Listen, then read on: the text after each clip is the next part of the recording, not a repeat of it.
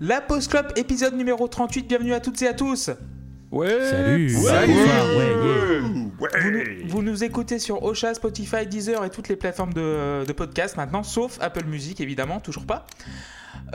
Du coup, ce soir, nous allons parler du 8e album studio du groupe britannique Marillion, intitulé Afraid of Sunlight, sorti le 24 juin 1995 sur le label EMI et produit par Marillion et Dave Meegan. Alors, pour parler de cet album un peu plus en profondeur, la petite équipe est là ce soir, à commencer par le merveilleux Lucifer. Salut Luc. Oh, le merveilleux, merci beaucoup. Merci, bonsoir Clément, bonsoir à tous. Comment ça va ? Écoutez, ça va très bien, voilà. J'ai pas travaillé aujourd'hui, en pleine semaine, et je dois dire que c'est quelque chose de forcément formidable, de ne pas travailler, voilà. Il n'est pas fatigué, découvrez sa technique qui rend les médecins jaloux. Il ne travaille pas. Il ne travaille pas et prend de l'argent aux Français. Et il crée de la dette. Il crée de la dette. Non, c'est un congé payé. Il fait des gosses pour la CAF. C'était une journée de congé payé. Oui, et je fais ça aussi maintenant.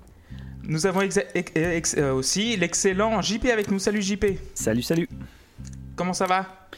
Pas mal. Nickel. Seb est avec nous. Salut Seb. Coucou. Comment ça va ? Bah bien, et puis toi ? Bah tranquille, ça va, tranquille. Loïs également. Salut Loïs. Oui, bonsoir à toutes et à tous, avec un Z. Merci beaucoup Loïs. Et enfin, Erwan du Château est avec nous. Salut Erwan. Ouais. Salut tous les auditeurs de la Pause Club. Je peux vous l'annoncer aujourd'hui, je vais participer au Tour de France. Voilà. Ah yes. Je me suis inscrit cet après-midi suite à un pari que j'ai perdu avec ma mère. Et donc je commence à préparer les épreuves de montagne là dans 2 jours. Je vais arrêter de fumer là, je suis en train d'arrêter de fumer. Ah bah très bien, merci Erwan. Et on embrasse également Une de ces infos est vraie. Et on embrasse également Tim qui n'est pas là ce soir. Bisous. Alors donc du coup 24 juin 1995, est-ce que vous avez une idée des tubes aux États-Unis par exemple ? Wow, 95, C'est, Soundgarden. les Boyz II Men. Ah, Soundgarden, c'est pas con, ouais. C'est pas Soundgarden, c'est Pearl pas Jam ? Boyz II Men. Non, c'est un petit peu plus Chéri Janet FM. Jackson. Un peu plus Chéri FM. Cheryl Chéri Crow ? Non, Alanis Morissette. Green Day. non, mais c'est canadien. Donc voilà. Nickelback. Avril Lavigne. Brian Adams. Non, Rock Brian voisine. Adams, oui, Brian Adams. mon Bravo Dieu. Luc. C'est Have You Ever Really Loved a Woman de Brian Adams. Mon Dieu. En Angleterre, c'est Forever Love de Gary Barlow. Oh, vous connaissez pas, moi non plus. En Australie, un pays Loïs ou pas ? Toujours pas ? Ah, mais si, depuis Ah oui, c'est depuis qu'ils ont eu Moscow de Gengis Khan en top single, moi je reconnais l'existence de l'Australie, je suis fervent partisan, hein, bravo à eux. Donc, Il y a du une coup, photo postée sur Twitter du président australien qui serrait la main de Loïs la semaine dernière. Un très beau moment, c'était très émouvant. avec des flammes en fond. Hein. Voilà, avec Oui, le bon, rouge par qui- contre, ça, le sens des priorités, monsieur. Voilà. Donc c'est le titre Mouth de Meryl Benbridge. Et en France, Oh, c'est les Worlds Apart. Ou c'est une connerie dans le genre. Ou c'est les To Be Free. Ouais, les To Be The Free, Rhythm ou of the c'est Night, Alliage, un truc comme ou ça. c'est- non, enfin, réfléchissez un peu plus mainstream. Un peu Patrick plus. Bruel. C'est Johnny. Non, c'est pas Johnny. C'est pas Johnny, c'est pas Patrick Bruel. Ça a Oh là été là. pendant l'été 95. Jean-Jacques. Oui, Jean-Jacques, non, mais il y a un La il y a un lambade. lien. La Ah, lambade. la Macarena. Non, Non, comment il s'appelle Agnès De Buzyn. Palmas. non, pas de Palmas, ni Agnès Buzyn. Attends, 4... Khaled. Non, Faudel. attends, c'était un énorme Un, tube deux, trois partout dans le soleils. monde. Hein. Non, Ah, bah Céline Dion. oui, pour que tu m'aimes encore. Ah, mais Ah, Jean-Jacques. C'était un peu bah Jean-Jacques. ouais, hein, ouais. finalement. Jean-Jacques. Écrit Ouais, par je- Jean-Jacques Goldman. Je faisais tous les numéros 1 de Jean-Jacques. Hein. Je faisais Khaled avec Aïcha. Je faisais De Palmas avec J'en rêve encore, tout ça. Mais non, c'était le premier, en fait. C'est un peu plus tard de Palmas, non? Ouais, c'est pour ça que Ouais. j'étais surpris moi-même, hein, mais j'ai essayé quand même. Bah, je sais pas, Brian De Palmas, il a commencé vachement tôt. Allez. On commence Allez, les vannes. c'est bon, ça y est. Voilà. Le Mais- crossover cinéma-musique. C'était l'épisode 27 de la Pause Club, merci à tous de nous avoir suivis, rendez-vous dans 2 semaines pour... Voilà. Marillion, donc pourquoi Seb, tu as choisi Afraid of Sunlight ? Et après, je demanderai aux autres membres comment ils ont découvert Marillion. Alors, Marillion, bon, c'est un groupe très très important pour moi dans ma vie, qui est passé par des moments de très grande joie et puis aussi de très grande tristesse, ce qui a fait que j'ai pu me me fâcher un peu avec eux, enfin pas me fâcher, mais du moins prendre mes distances. Mais c'est un groupe qui a été tellement important dans ma vie que voilà, j'avais envie qu'on en parle ensemble. J'ai longuement hésité sur l'album dont on allait parler. J'ai pensé à Marbles dans un premier temps, mais c'était un double album, c'était compliqué. Il y avait des chansons de 20 minutes, je me suis dit que je ne pouvais pas vous infliger ça. Ensuite, j'ai pensé à Radiation, mais c'est un album qui est tellement particulier dans la discographie de Marillion que c'était pas représentatif en fait. Et puis je me suis posé sur Afraid of Sunlight parce que je sais que JP l'aime énormément, moi aussi. Et donc voilà, Afraid of Sunlight, c'est pas un album parfait. Il n'y a pas d'album de Marillion qui soit parfait à mon goût. Il y a toujours un truc qui va pas. Mais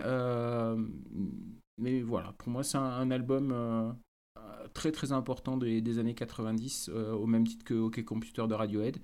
Et donc voilà pourquoi je me suis arrêté là-dessus finalement. Merci Seb. Alors JP, comment tu as découvert Marillion ? Alors moi j'ai découvert Marillion un peu de temps avant la sortie de Afraid of Sunlight. J'ai découvert Marillion avec l'album d'avant avec Brave. Voilà, c'était au début des années 90. En gros ça doit être 92-93 je crois Brave. 93 voilà. Donc je les ai découverts à ce moment-là et puis je suis tombé sur Afraid of Sunlight juste après et puis ça c'était le début d'une belle histoire entre nous deux. Voilà. Ok, merci JP. Erwan. Moi, c'était en 2015, peut-être 16, avec ce qui est peut-être le dernier en date, je me rappelle plus, Fuck Everyone and Run. Oui, c'est le dernier en date. Ouais. Parce qu'à l'époque, je chroniquais dans un webzine dont le Red Chef était fan de prog.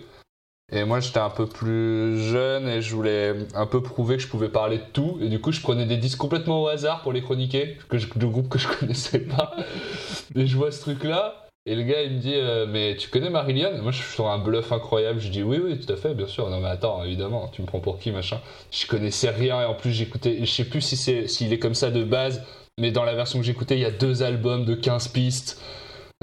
C'était long, c'était éprouvant. Ah ouais, je n'aime pas du tout cet album. C'est le dernier en date, je ne l'aime pas. Et après, j'avais écouté un live dont je peux retrouver le nom même là. C'est un live. Des lives.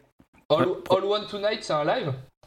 Ouais, c'est le live qui suit. Voilà, j'ai écouté le live d'après. C'est tout ce que je connaissais d'eux et moi, le live m'a plu.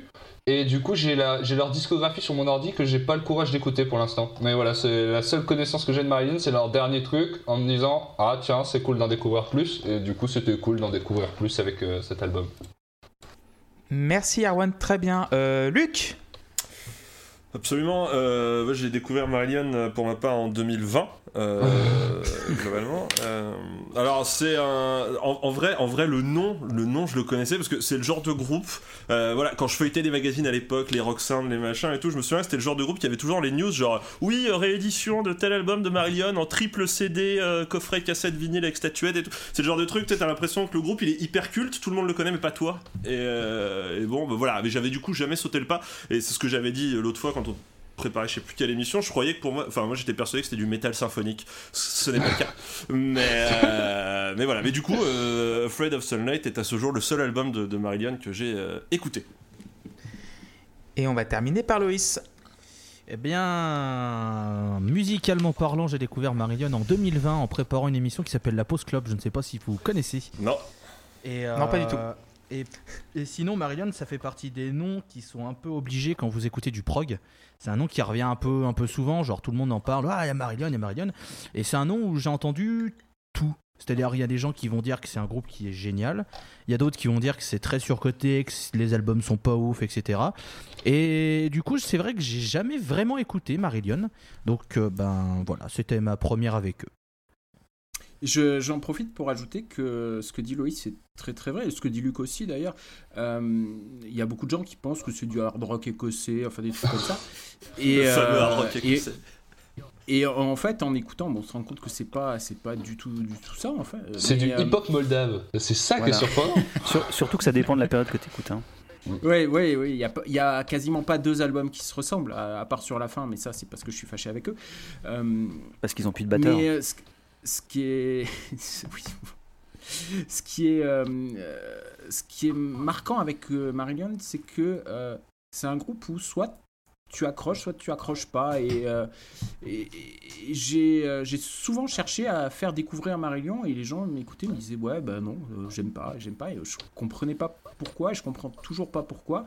Et j'ai hâte que l'on soit à la fin de cette émission pour que peut-être vous puissiez me donner des clés sur pourquoi vous avez aimé ou pourquoi vous avez pas aimé. Que ça m'éclaire un petit peu. Et c'était aussi ça le but de proposer Marillion. Ok, donc du coup j'ai enchaîné sur comment j'ai découvert Marillion grâce à Seb et JP. Donc il parlait beaucoup de Marillion sur le forum dont on parle assez souvent dans cette émission. Et j'ai rendu visite à Seb il y a une douzaine d'années. Il y a trop longtemps. Voilà, il y a trop longtemps. Et il m'a fait une compilation de Marillion sur un CD gravé. Vous vous souvenez les CD avec les marqueurs dessus. Là là. Voilà. C'était avant ou après qu'il te suce, du coup? Oh Cela Ouais, ne vous ça, regarde pas. c'est pareil. Apple Music. Excusez-moi, j'ai eu un appel d'Apple Music, ils nous ont dit toujours pas. Après, ça, vous gardez pas. Hein. Là, le dossier, il est redescendu dans la pile des trucs à traiter en priorité chez Apple. Alors, il était Non. il a glissé là. Donc il m'a fait une compile avec écrit au marqueur Marillion. Non, mais attends. Oui. Faut quand même répondre à la question. C'était Ah. avant, Erwan. Ah, c'était avant. Ouais. La C'est suite logique. Et donc par curiosité, j'ai écouté ce CD gravé. J'ai retenu aucun titre de cet album, mais j'ai un peu visité au début des sites de streaming. C'était Music Me à l'époque, et j'ai écouté les 3 premiers albums avec le chanteur Fish, donc son pseudo, et j'avais plutôt bien aimé. Mais plus ça allait, moins j'aimais. Donc c'est un peu bizarre. Et voilà, je vais découvrir cet album. En même temps, j'ai découvert en 2020 cet album. Alors de 0 à 10, les notes de 0 à 10. Et on va commencer par Gaspacho. Et qui va commencer, c'est Loïs. Bon, alors, je mets tout de suite un filtre anti-blague Gaspacho, lol, soupe, lol, lol, lol, lol, lol, voilà. Faux, désolé, mais non. Sachant que si vous voulez des blagues sur Gaspacho, je vous conseille le Veni Vini Vinyl de Enjoy the Noise sur le groupe Gaspacho. Vous aurez des blagues sur ce mot assez hilarantes. Groupe que j'ai vu en première partie de Marillion. Et oui, ils tournaient ensemble à un moment. Inception de Gaspacho. Tout est lié, Illuminati, complot, argent, reptilien. Voilà, alors Gaspacho, moi ce qui m'a frappé tout de suite sur ce morceau, c'est un son de basse qui me fait quand même penser à Rush assez lourdement. Je cherchais mon mot, je suis désolé. Mais c'est un son que j'aime bien, attention, hein, c'est aucunement une critique, c'est juste que ça m'a fait penser à ça. Après, je trouve que c'est un morceau qui vend très bien ce qu'il va y avoir par la suite, de mon point de vue, c'est-à-dire qu'on va avoir un enchaînement de chansons après ça qui vont être toutes très bien produites, mais qui pour moi sont trop bien produites. Et c'est pour moi un des défauts de cet album qui frappe d'entrée de jeu, c'est que je trouve que c'est beaucoup trop lisse. Il manque quelque chose pour que je rentre totalement dedans, et du coup, je sens que les types sont forts. Voilà, je sens qu'il y a de la qualité dans ce groupe, mais j'arrive pas du tout à accrocher parce que, en fait, ça passe et j'ai l'impression que c'est un fil continu et qu'il n'y a pas de truc pour faire attends, il y a ça et ça, et du coup, ça m'embête un peu.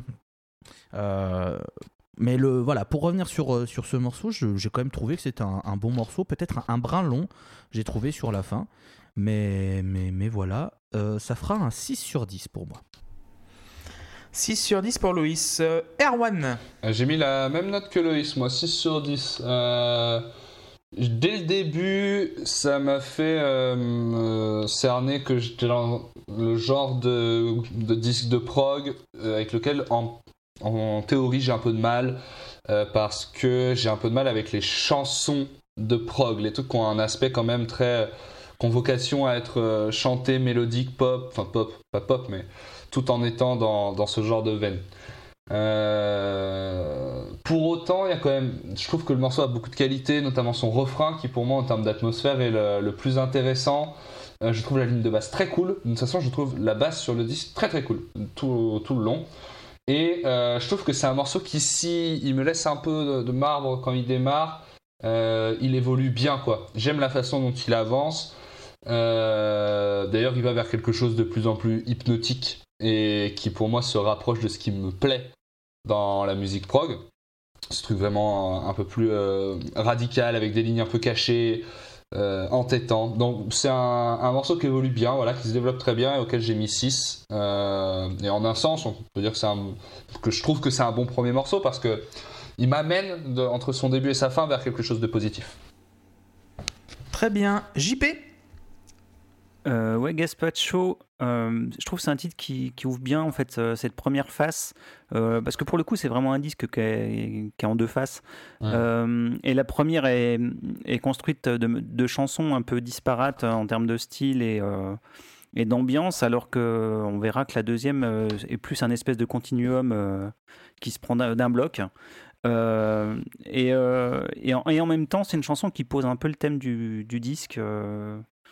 Par rapport à la notoriété, par rapport aux gens qui sont brûlés les ailes, etc.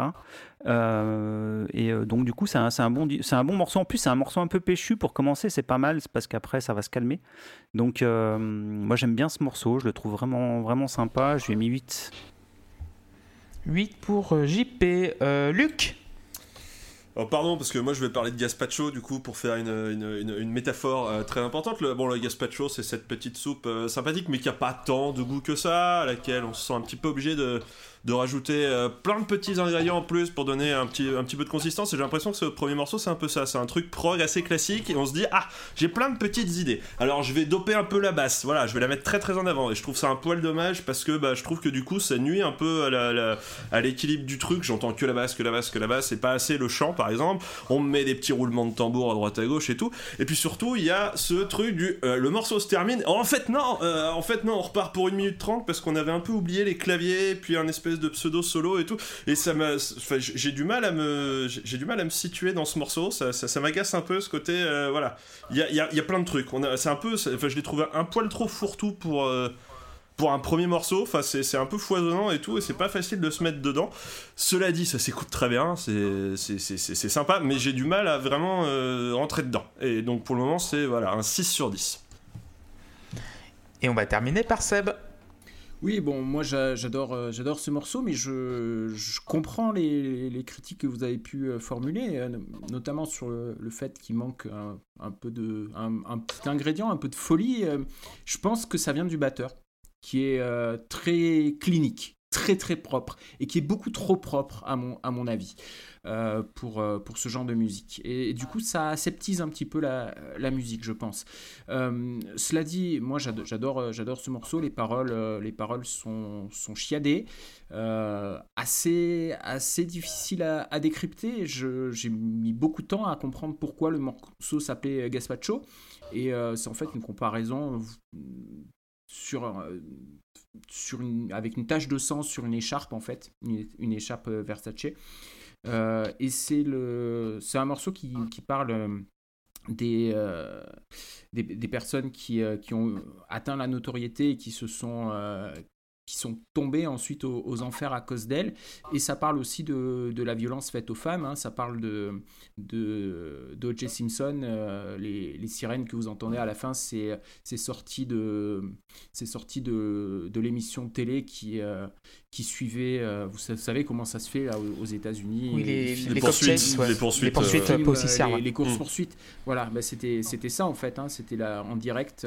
Et donc ça, toute la fin, c'était O.J. Simpson. Et bon, sachant que, voilà. que Gaspacho c'était le surnom de Jack LaMotta, et c'est pour ça qu'ils ont pris ce titre-là. Hein. Et oui, ça parle aussi de Mike Tyson et Jerry LaMotta, du film Raging Bull, je crois. Jack LaMotta, ouais. Et donc voilà, donc tout ça est lié, et puis c'est un thème qui va revenir souvent dans l'album, hein. C'est un concept album sur la notoriété, sur le fait de devenir star et de se cramer, et de ce qui vient avec, quoi. Donc moi je mets 9 sur 10 à Gaspacho. C'est un titre que j'aime énormément. C'est marrant parce que tu parles du batteur, et moi c'est une des choses qui m'a beaucoup plu, la batterie. Je trouve que sur le refrain il n'est pas si clinique que ça notamment, et il joue super bien de ses cymbales, et il met beaucoup de... ça bave un peu quoi même, non ? Il est très très bon, il est très très technique, il est très précis, et moi je trouve qu'il est un peu trop précis. D'accord. Bon, après voilà, c'est mon goût perso. Il après. était très bon. Ouais, maintenant il est papy, mais bon. Ouais, ça fait 3-4 albums où il fait plus rien, quoi. Enfin, c'est. Alors, Gaspacho pour moi. Dit, non, on n'en parlera pas, mais sur le tout dernier qui est sorti, où ils ont réenregistré des titres, là, il est vachement bon. Et je pense que la production l'aide pas, en fait. Voilà. Bon. Ok. Donc, Gaspacho pour moi, 6 sur 10. Bien exécuté, peut-être trop, comme disait Loïs, c'est trop propre. C'est ça qui me gêne un petit peu chez Marillion. Et il y a un truc qui va me gêner sur tout l'album, c'est le son de guitare. Je trouve, c'est Steve Rothery qui a la guitare. Rothery, ouais. Voilà. Et le problème de ce gars-là, c'est que j'ai l'impression qu'il a beaucoup d'influence, mais qu'il n'arrive pas à créer son style à lui. Et c'est peut-être le problème le plus flagrant que j'ai avec Marillion. Sinon, la chanson est bien exécutée, il n'y a pas de souci. H, donc Steve Hogarth chante très bien. Et voilà, il y a aussi un autre problème que je tiens à souligner dès le début, c'est les fausses fins à 1 minute de la fin. Ouais. Et en fait, ils ont trop tendance à finir le morceau, mais non, en fait, non. Il y a encore 1 minute et j'ai l'impression que c'est un manque voilà, il faut faire du prog, donc il faut laisser 1 minute de plus, il faut rajouter une idée de plus pour arriver là. Donc 6 sur 10, mais le morceau est pas mal, hein, mais un peu dilué. Voilà, c'était le seul jeu de mots que je voulais faire, c'est que le Gaspacho est un peu dilué. On va passer à Cannibal Surf Babe, et qui va en parler en premier, ça va être Luc.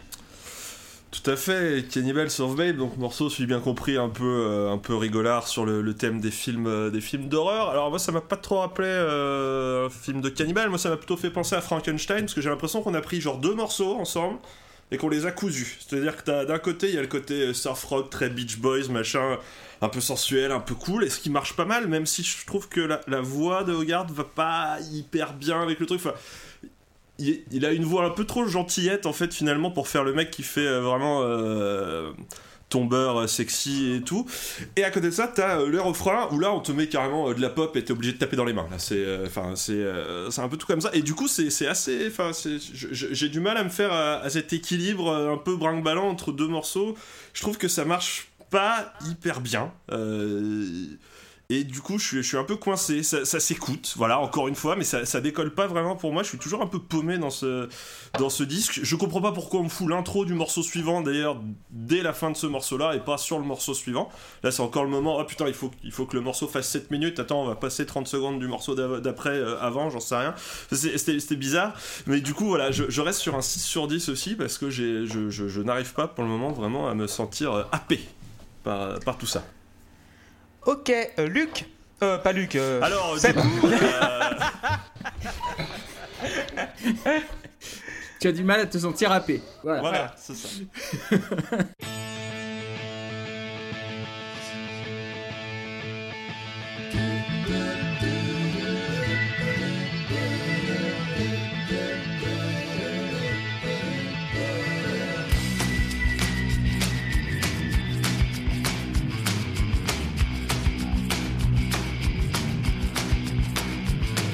She tied it to the headboard with a surf leash, and her wet hair hugged her body like a long lost friend.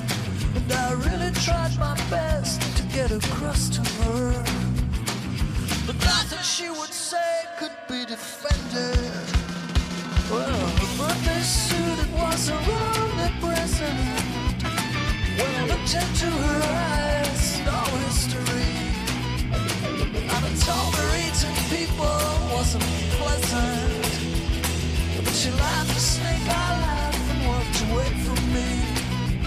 And I watched her as she walked across the coals.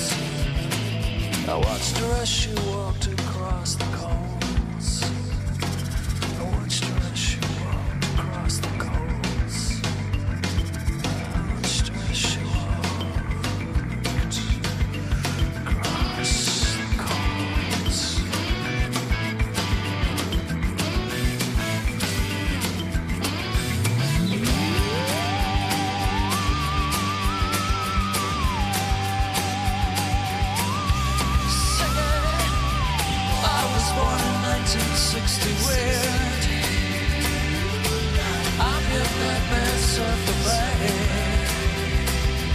Mr. Wilson, where's your sandbox and your beer? You You're still looking for the perfect microwave.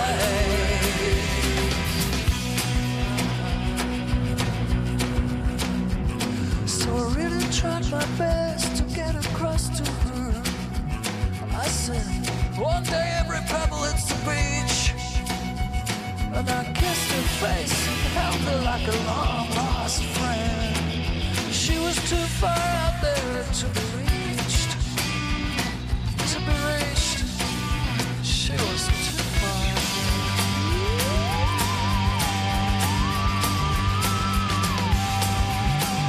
She was singing. I was born in 1960, weird. I'm your nightmare surfer, babe. Mr. Wilson, where's your sandbox and your beard? You're still looking for the perfect microwave. And the sun came up over the mountain, and the waves rolled in across the bay. And the fabulous brightly-colored birds flew up out of the forest. She said, well, we're all heaven's beautiful children living together in paradise. Lie down, my dear, you're going to enjoy this.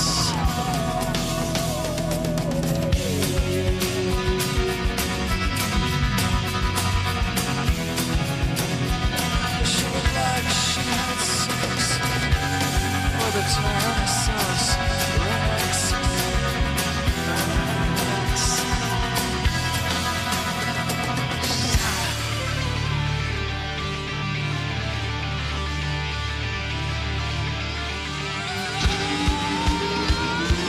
I was born in 1960. I'm your nightmare surfer, babe. Mr. Wilson, where's your sandbox and your beard? Still looking for the perfect microwave. I was born in 1960. And I'm your nightmare surfer, babe. Mr. Wilson, where's your sandbox and your beard? You're still looking for the perfect microwave. Perfect microwave.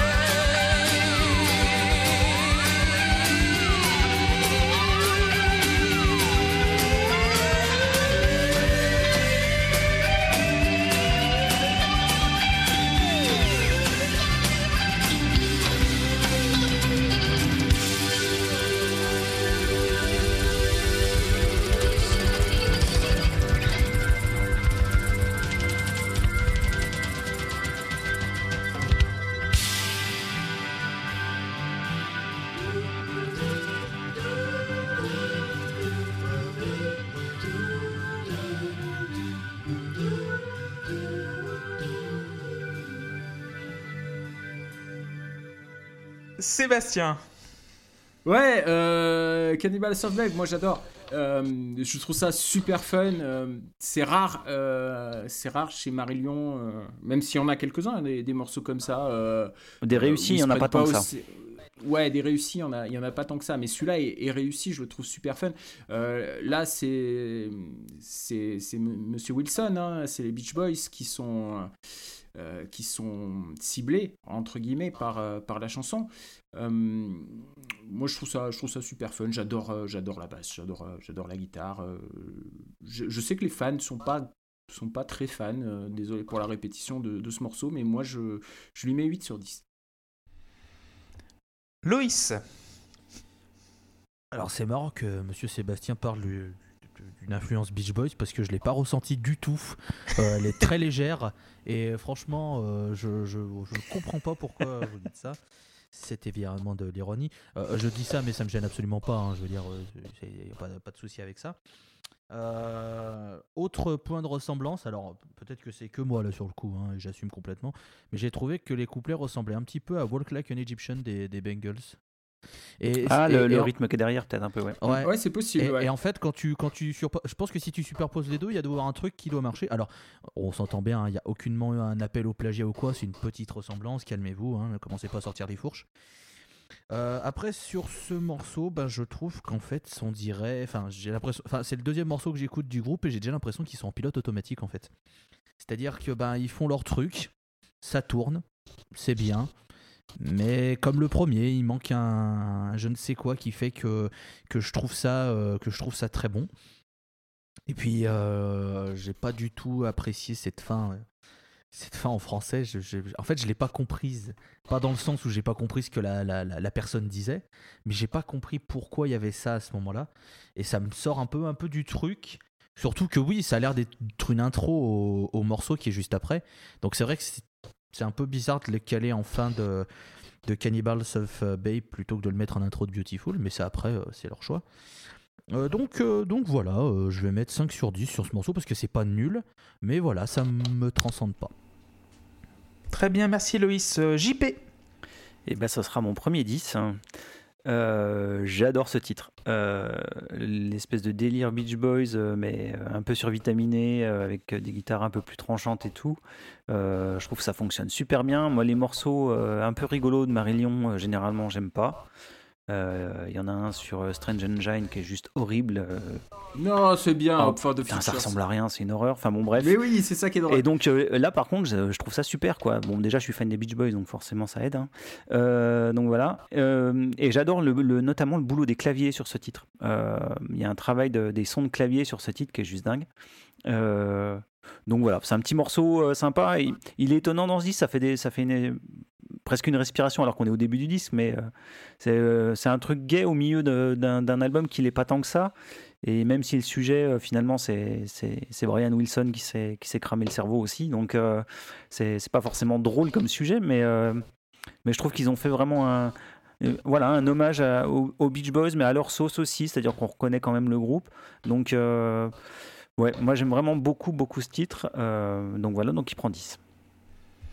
Merci JP, et on va terminer par Erwan. Bah moi je vous entends parler de ressemblance avec les Beach Boys, avec tel truc, etc. Mais vous oubliez quand même je trouve de citer la principale ressemblance, c'est avec Diams, quoi. Genre quand il dit c'est pas l'école qui nous a dicté l'école, ouais, franchement, j'ai même pas réussi à le prononcer correctement, c'est terrible, cette vanne ne va nulle part. Non, moi j'ai adoré ce morceau, c'est même mon préféré de la première face, parce que je trouve que je comprends ce que veut dire Luc sur le côté il y a deux morceaux un peu en même temps, mais moi je trouve que ça fonctionne très très bien, ça s'enchaîne bien. Je me suis pas posé la question en l'écoutant. J'ai un problème avec le chant comme j'avais un problème avec le chant sur celui d'avant, mais j'aime pas trop sa voix de toute façon en règle générale. Mais sinon ce qui est incroyable c'est ce côté vraiment endiablé avec les petites lignes électro qui au début viennent amener tout de suite un peu de décadence. On a une espèce de clavier avant et c'est quoi, c'est un thérémine il y a au début. Alors c'est un synthé, mais c'est un son de thérémine. Voilà. Je pense que c'est un clavier, mais c'est un son de thérémine, ouais. Et du coup juste avant il y a une espèce de clavier qui nage en dessous comme ça, et là il y a le thérémine qui arrive. Moi j'étais dans l'espace très très vite, et surtout je trouve que c'est un rock psyché qui serait encore très actuel aujourd'hui, quoi. Les groupes de rock psyché actuels font beaucoup ça, et ça m'a plu. La guitare se balade bien dedans. Voilà, il est un peu éprouvant ce morceau, surtout quand tu rentres pas dedans. À mon avis, aller au bout, ça doit être pénible. Mais moi, je suis vraiment rentré dedans et ça m'a embarqué tout de suite. Donc je lui ai mis 7. Alors après, c'est vrai que la fin en langue française, là, comme ça, je sais pas quoi en foutre. Mais moi, c'est carré. Pour moi, ça fait même pas partie du morceau. Ouais, en fait. j'ai exactement choisi, ce que j'allais dire, ça fait pas partie du morceau. À part qu'elle a une intonation très agaçante, on dirait qu'elle essaye de t'attirer dans un pipe show, quoi. Mais on dirait une voix dans Dora l'exploratrice. Oui, moi je viens de trouver la carte, bravo. J'ai pensé, tu sais, au PNJ dans les premiers jeux des années 90, tu sais, les point and click où tu cliques sur une personne, tu sais, bonjour, je suis l'ami du colonel. Tu sais, voilà. Ceci est une salade à la tomate. Oui. C'est clair que sa diction est pas naturelle. Pourtant, c'est une française. C'est pas une anglaise qui parle français. Donc voilà. Elle est pas actrice en tout cas. S'ils lui ont demandé de faire comme ça, après. Ouais, je sais pas. Bon, en tout cas, elle parle les paroles traduites de Cannibals of Babe. Donc c'est pour ça que c'est dans cette chanson-là et pas dans Beautiful, parce que c'est le texte en anglais qui a été traduit en français. Et c'est pas très très heureux sur le choix des tournures, je trouve. Mais bon. Ok, donc pour moi, Cannibal Surf Babe, c'est 6 sur 10. Le synthé, super cool. Les synthés, super cool. Hein. L'idée est sympa, le son de guitare, j'aime pas. Je sais pas, c'est un son... le son du début, genre... Pourquoi l'avoir mis, genre... 10 secondes au début. Voilà. Excuse-moi, mais c'est. Ah, les synthés, sympa et tout. Ça part bien. Les guitares, j'aime pas. La coupure m'a fait mourir de rire, je suis désolé. Pardon. La chanson est très bien, mais oui, là, le problème, c'est quoi là 2 minutes de trop encore, putain. C'est 2 minutes de trop, parce que pourquoi pas finir faire une vraie chanson pop de 4 minutes? Mais non, elle dure 6 minutes 20. Et il faut en fait allonger la sauce avec cette fin en français qui est complètement incompréhensible dans le contexte. Voilà, mais le morceau est bien, hein, franchement, mais au bout de 3-4 minutes, je commence à me perdre, il commence à prendre des chemins un petit peu, il change de tonalité à un moment, et ça me déstabilise. C'est dommage, car la chanson de base, si on aurait fait une chanson pop ramassée, aurait très bien passé. On passe au 3e titre. Attendez, j'ai mon briquet. Beautiful. Voilà, on peut... Et qui va en parler en premier, ça va être Erwan. Ouais, garde le briquet, hein, c'est vraiment l'ambiance là, hein. C'est beaucoup. Honnêtement, moi je suis très truc mielleux et tout, tu vois. Et là, c'est beaucoup, so much les années 80, quoi. Mais pourquoi pas, ça remplit le cahier des charges, et je trouve en plus que la voix marche mieux dans ce cadre-là. Ça me chope en fait sur la longueur, tu sais, au début les 2 premières minutes je suis là et je dis oh putain les gars non pas à moi quoi, j'ai vraiment tout écouté dans ce genre là et en fait non. Mais le cliché marche bien. Juste, et la question c'est le premier, et je crois que c'est le seul moment même sur le disque où je me suis fait la réflexion, je me suis dit la basse elle est très présente dans le mix de plein de morceaux. Là vraiment c'est beaucoup aussi. Elle est très très là la basse au début. Donc c'est rien de plus à dire là-dessus. J'ai mis 6 sur 10. Je trouve ça à la limite bizarre dans un album de prog comme ça, qui a l'air en plus un peu concept, même si moi j'ai pas du tout creusé le concept de l'album, j'ai juste écouté comme ça. Mais c'est marrant de mettre un morceau qui fonctionne autant sur des clichés à ce moment-là. Alors est-ce qu'il y a une espèce de recul et de second degré que moi j'ai pas saisi, ou est-ce que c'est juste un plaisir de faire ce genre de titre, ce que je comprends aussi. Mais bon voilà, 6 sur 10, dans le genre c'est un bon truc. Je pense que EMI voulait absolument qu'ils aient un tube. Ouais. Et donc ils ont fait. C'était un peu l'album de la dernière chance pour eux. Hein. C'était l'album de la dernière chance. C'est leur dernier album avec EMI. Donc après ils sont partis en indépendant et. Ils sont fait virer surtout. Écoutez, ils sont partis en indépendant avec des guillemets. Vous savez comment ça se passe. Non mais en fait pour donner le contexte, vas-y. Ouais. L'album d'avant ils avaient passé un temps fou dessus. Et tout ça, et en fait ça s'est planté mais grave, donc ils étaient un peu sur la sellette avec celui-ci, ils l'ont fait super rapidement, et c'était en fait leur dernier album pour EMI quoi, donc voilà. Bah, tu peux embrayer sur Beautiful, JP. Alors si Beautiful, ouais. Mais moi je suis un peu comme Erwan, c'est-à-dire que quand elle commence, tu dis oh putain, ça va être encore sirupeux, bonjour. Et puis en fait, elle l'est vraiment. C'est vraiment une chanson sirupeuse. Mais en fait, elle fait comme un autre morceau de Marillion qui s'appelle Easter. Et Easter, à chaque fois qu'il la joue, à chaque fois qu'il la commence, je me dis oh putain, pas encore Easter quoi. Et en fait, elle te chope au bout d'un moment quoi, parce qu'elle s'est tellement finalement bien fait dans le style que tu te laisses prendre. Et finalement ça passe bien, mais c'est vrai que c'est quand même vachement sirupeux quoi. Donc voilà, c'est un morceau voilà, c'est celui que je zappais pendant longtemps du disque, et en fait maintenant je la laisse passer parce que je la trouve finalement sympa dans le genre, elle passe bien, donc je lui ai mis 7. Merci JP. Loïs. Vous commencez à le savoir. Vous savez que les balades, c'est vraiment quelque chose que je porte dans mon cœur, que j'adore. Je veux dire, j'en écoute tous les matins, tout le temps. C'est quelque chose que... C'est faux. Alors, il faut bien comprendre que la note que je vais donner au morceau n'impactera pas l'album. Hein. Là, c'est vraiment un cas à part. Mais voilà, vous me mettez une balade sirupeuse que je trouve, hein, je précise, totalement insipide, dénuée d'intérêt, complètement... voilà. Eh ben non, je suis désolé, j'aime pas, je peux pas ce morceau.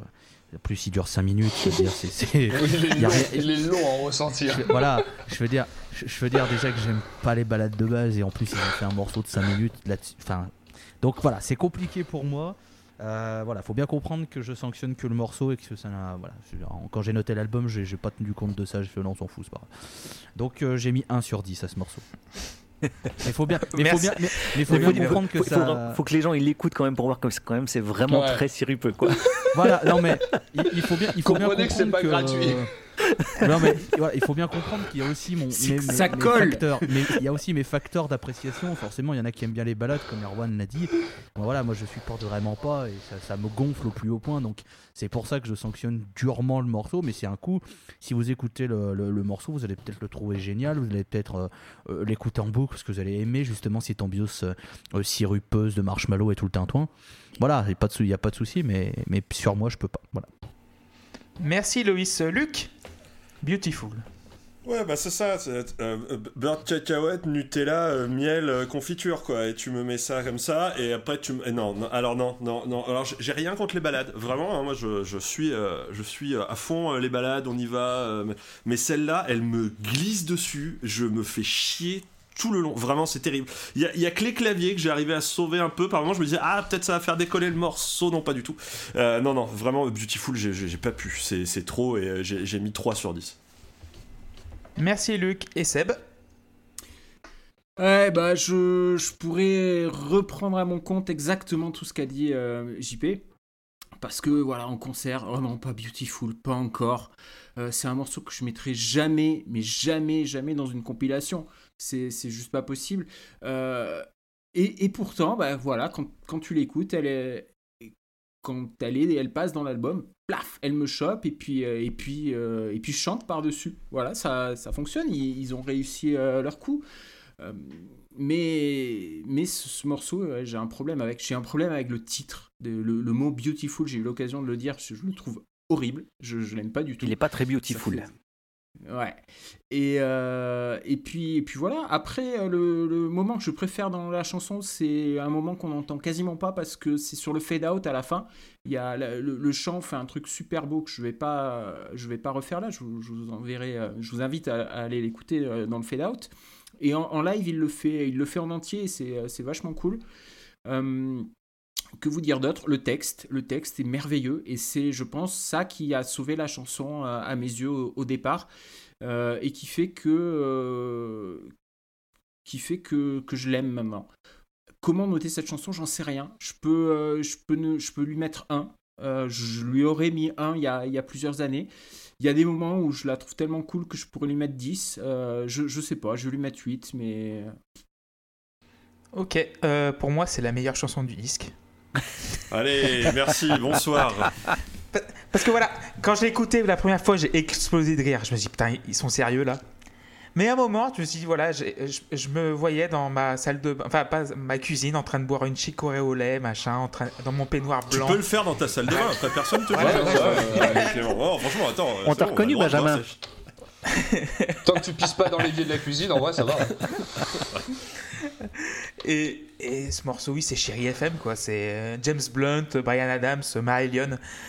Il me fait tellement rire ce morceau. J'allais mettre 1 à la base, je me dis je vais mettre 1, c'est horrible. Mais finalement, j'ai mis 7 parce que voilà, c'est les petites balades comme ça. Voilà. Et la chanson est bien, elle est bien structurée. Il n'y a pas du superflu au début et à la fin. Elle est comme ça, elle fait 4 minutes 20, il me semble, c'est ça ? Non, elle fait 5 minutes. Elle fait bien 5 minutes 12. Elle fait 5 minutes 12, voilà. Un truc comme ça. Voilà. Mais elle fait 5 minutes, j'ai vérifié. Peut-être la version single est plus courte. J'ai chronométré, j'avais mon chrono dans la main. Oui, et il n'y a pas 2 minutes de plus que par rapport à toutes les autres chansons. Heureusement, parce que là, heureusement. 5 minutes de trop, mais après, ça, c'est mon avis. Hein. Mais voilà, c'est sympa, j'aime bien, j'aime beaucoup. C'est les balades à la con que j'aime bien. 4e titre et dernier titre de la face A, Afraid of Sunrise, et qui va commencer, ça va être Seb. Ouais, alors Afraid of Sunrise, c'est le morceau que j'aime le moins du disque. Pendant très longtemps, je pouvais pas l'écouter. C'était celle-là que je zappais. C'était pas Beautiful. Et je pense qu'en fait que le plus gros problème de ce titre, c'est que Afraid of Sunrise n'est pas Afraid of Sunlight. Et c'est ça qui m'a bloqué pendant très très longtemps. Après, maintenant, voilà, je m'y suis fait. Je trouve qu'elle a un côté, je saurais pas décrire, mais qui est assez cool en fait. Et hypnotique. Et bon, j'aime bien, ouais. Ça fait vraiment très soleil qui se lève, effectivement. Je lui mets 7 sur 10. Ok, Loïs? Ouais, ben écoute, je trouve que c'est un morceau qui suit la continuité de Beautiful, c'est-à-dire que c'est un morceau qui est dans une ambiance calme, c'est pas une balade, hein, mais voilà, on est tranquille. Mais voilà, c'est comme les premiers morceaux, j'ai envie de dire, c'est en roue libre, entre guillemets. Enfin, non, c'est pas en roue libre, c'est en pilote automatique, pardon. Donc ils font les choses très très bien, ça me transporte pas, mais je suis obligé de reconnaître qu'ils font les choses bien. Donc voilà, je vais mettre 5 sur 10 parce que j'arrive pas à être transporté outre mesure, mais je peux pas critiquer la qualité intrinsèque parce que c'est quand même bien fait. Ok, Erwan? Je trouve chiant comme la pluie ce morceau. C'est celui que j'aime le moins du disque. Il a plein de petits éléments disséminés partout. Surtout au début, je pense que c'est encore un clavier qui joue ça, mais ça ressemble un peu à une flûte. Ça me brise les oreilles, ça me casse les couilles. Et surtout, pour moi, il a un vrai problème, c'est qu'on dirait un interlude très long. Il a un espèce de faux rythme comme ça, d'interlude un peu chiant, qui se veut très contemplatif et qui offre absolument aucune prise pour rester dedans. Et pour moi, en ressenti, c'est très long. Donc j'ai mis 4 sur 10. Lucifer. Je suis totalement d'accord avec Erwan sur le côté très long interlude, mais moi j'adore. Je trouve ça génial. Je suis dans mon bain avec mes bougies, Marie Corée. Et vraiment, non, et puis voilà, il y a la basse ronde là, putain, c'est la petite éponge là qui vient te caresser doucement. Ah, mais la basse, et elle tout. est fantastique sur ce morceau. Les petites flûtes, les guitares acoustiques, machin, la petite ambiance tamisée et tout. Enfin, alors voilà, c'est chiant parce que j'arrivais pas à adhérer du tout au Marillion qui fait plein de trucs différents. Genre, on en met de partout, on sait pas. Là, par contre, le Marillion qui est posé et pas riche en cholestérol, mais qu'est-ce que c'est bien. Je suis très content, moi. Alors là, je suis posé et je suis comme un œuf en gelée, 8 sur 10, mais merci quoi. Comme un œuf en gelée, ça fait longtemps que j'avais pas entendu cette expression. Et JP, tiens, tu vas terminer sur Afraid of Sunrise. Ouais, c'est une chanson, je trouve, qui fait parfaitement la transition entre la première phase et la deuxième, c'est parce qu'elle amorce le changement d'atmosphère. Il y a un côté vachement plus atmosphérique, vachement plus smooth. Et puis la basse, elle est juste... j'adore le son de cette basse. Je trouve vraiment que c'est un bonheur à écouter. Je pense que c'est de la fretless qui fait là-dessus. Mais vraiment, c'est super beau. Et puis j'adore parce que c'est un morceau en 7/8. Tout le long, il est en 7/8. Donc ça donne un petit côté chaloupé qui est juste décalé, juste ce qu'il faut. C'est vraiment sympa. C'est un petit côté jazz. C'est peut-être pour ça que Seb n'aime pas trop, en fait. Mais oui, il y a de ça. Hein, y a de ça. Mais moi, je trouve que c'est un morceau absolument fantastique. Il conclut la première phase vraiment très bien. Il amorce le passage vers la deuxième. Moi, je lui ai mis 9. 9 sur 10 pour JP. Pour moi, ce serait un 6 sur 10 encore. La balade en 7/8, c'est ce qui me fait fondre quoi aussi, genre ta ta ta ta ta ta ta ta ta, un truc tellement con, tellement délicat, mais c'est encore une fois trop long. Voilà, c'est le défaut que je trouve vraiment à ce disque, c'est que toutes les chansons ont 1 minute de trop. Mais sinon, voilà, la basse extraordinaire, la batterie fait ce qu'elle faut. Donc quand tu parlais du côté clinique tout à l'heure, Seb, là dans ce moule-là, c'est très bien, la batterie fait ce qu'elle faut et le chant est parfait. Mais c'est trop long. Et tu perds l'intérêt au milieu de ça, en fait. Et c'est bien dommage. Donc on a terminé la première phase. Est-ce que vous voulez faire un petit quiz ? Ouais, tout à fait. Oui. Ok, donc année de formation de Marillion. 81. 87. 79. Ouais, 79-81, il y a 2 réponses possibles. Bravo, messieurs. Deuxième question, notre ami Marc Portnoy a formé un super groupe avec il a joué dans Marillion aussi, putain. Non, il y a une connexion. Il y a une connexion avec Marillion. Transatlantique. Il a joué avec Sons of Apollo. Voilà. Transatlantique. Les Transatlantique. Non, il a joué avec Trey Wallace et il a fait Transatlantique. J'adorerais que Mike Portnoy dans sa bio Twitter il ait hâte les enfoirés. Tu sais qu'il fasse une reprise avec Axel Bauer et Minimati. Et ce qui est marrant, c'est que tu vois, Transatlantique, le groupe en question, et remplit les cases du prog. Quoi. Quand tu regardes la tracklist des morceaux de Transatlantique, il y a des morceaux qui font 31 minutes. Oh. en 13 parties. c'est Voilà. là pour du coup c'est du prog cliché, tout ce que tu peux rêver quoi. Hein. Voilà. Moi, Le je deuxième trouve ça album est juste insupportable. fantastique. Whirlwind, il est magnifique. Ouais, c'est pas mal. Ah non, il est insupportable. génial. Il est génial ce disque. Donc si vous voulez écouter le bassiste de Marillion, il est également avec Matt Portnoy dans Transatlantique. Alors, en troisième question, en 2001, Marillion a sorti Anorachophobia. Anorachnophobia, pardon. Cet album a révolutionné le monde de la musique de quelle façon? Ouais, je vous laisse répondre. Il a je été sais aussi, moi. enregistré exclusivement sous l'eau. Non. Il est sponsorisé par Kawaii. C'est le premier album sponsorisé par une marque de vêtements. Non. Il y a une idée comme ça, mais retrouve- c'est pas ça. Il On était retrouve écouté un- par les skippers du Vendée Globe. Non plus. On retrouve un featuring exclusif de 14 minutes de Laurent Wauquiez. Non plus. Est-ce que ça a un rapport avec la façon dont il a été enregistré? Non.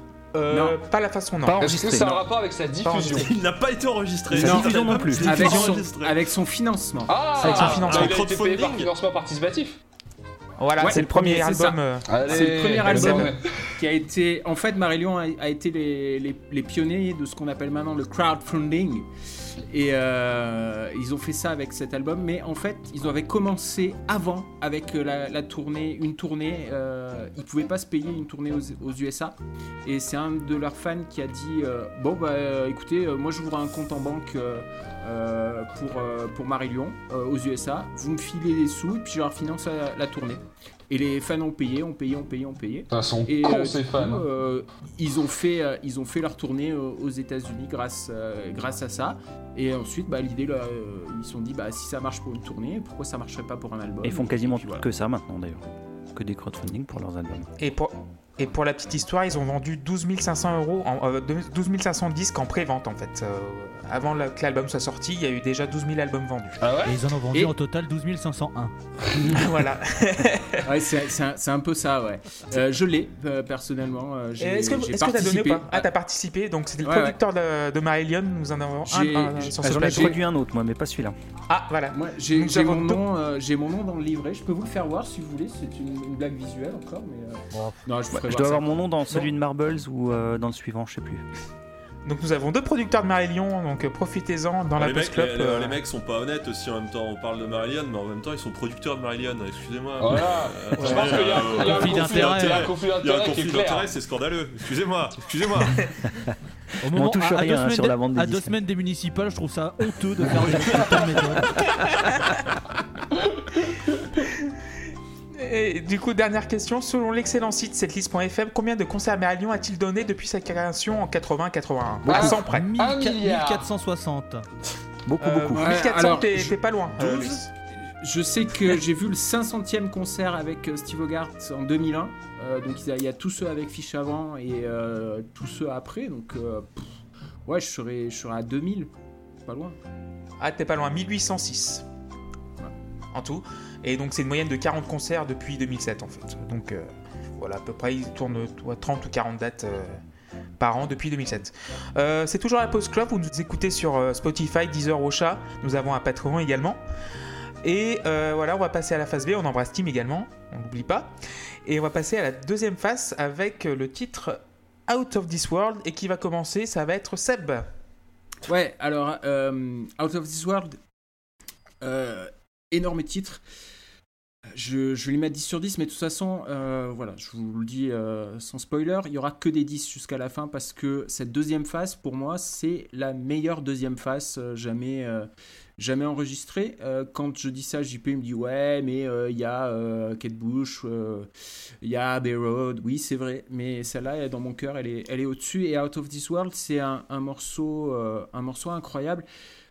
Qui a une histoire folle en fait, puisque ça raconte l'histoire de, et évidemment j'ai oublié son nom, Donald Campbell, qui est un pilote anglais qui s'était mis dans la tête de battre le record de vitesse sur eau et qui a réussi à aller à je crois 297 miles per hour et qui a crashé son bateau qui s'appelait le Bluebird et on n'a jamais retrouvé son corps, enfin jamais, si on l'a retrouvé en 2001 parce qu'un fan de Marillion a écouté cette chanson qui parle de Donald Campbell et de son record et de la folie qui était la sienne de vouloir absolument battre ce record malgré tout ce que son entourage pouvait lui dire. Et cette chanson parle de ça. Only Love will turn you around. Cette chanson est en 3 parties. La première partie, il part sur la flotte, etc. C'est une partie que j'aime pas particulièrement. La deuxième, c'est son épouse. Enfin, j'ai toujours imaginé que c'était son épouse qui lui parle et qui lui dit il faut pas le faire. Et puis Scratch, c'est là qu'on entend les bruits, les sons de radio, tout le monde qui s'affole en se disant mince. Et la dernière partie, c'est juste cette nappe de synthé et la voix de Steve Hogarth. Moi, ça me fait pleurer à chaque fois. Les paroles, elles sont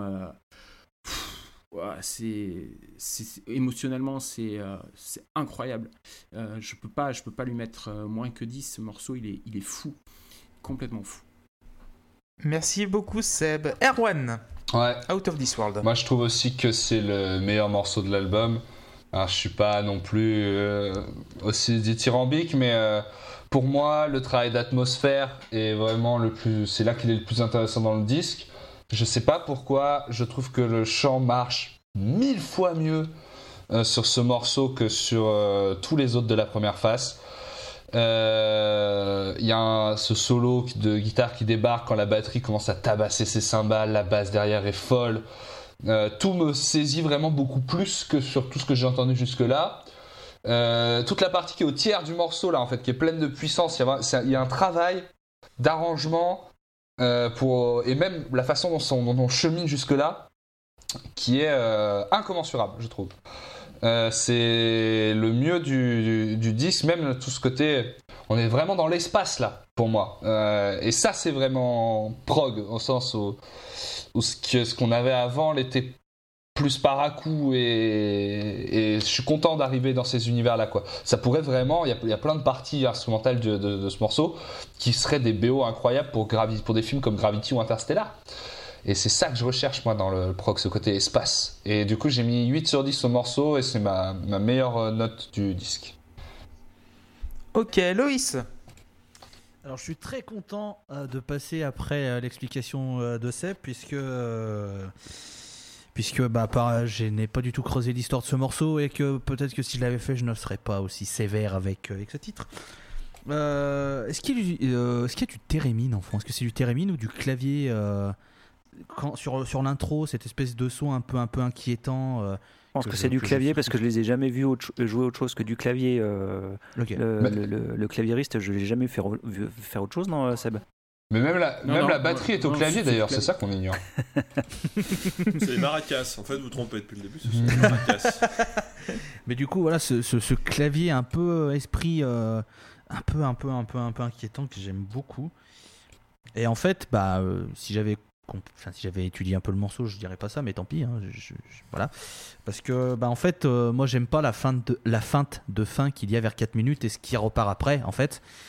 Et du coup, si j'avais étudié le morceau et en fait compris que c'était un morceau chapitré avec une histoire, j'aurais mieux compris ça et peut-être qu'il serait mieux passé. Alors, du coup, bon, je passe un peu pour un gland, je sais, c'est pas la première fois, ce sera sûrement pas la dernière.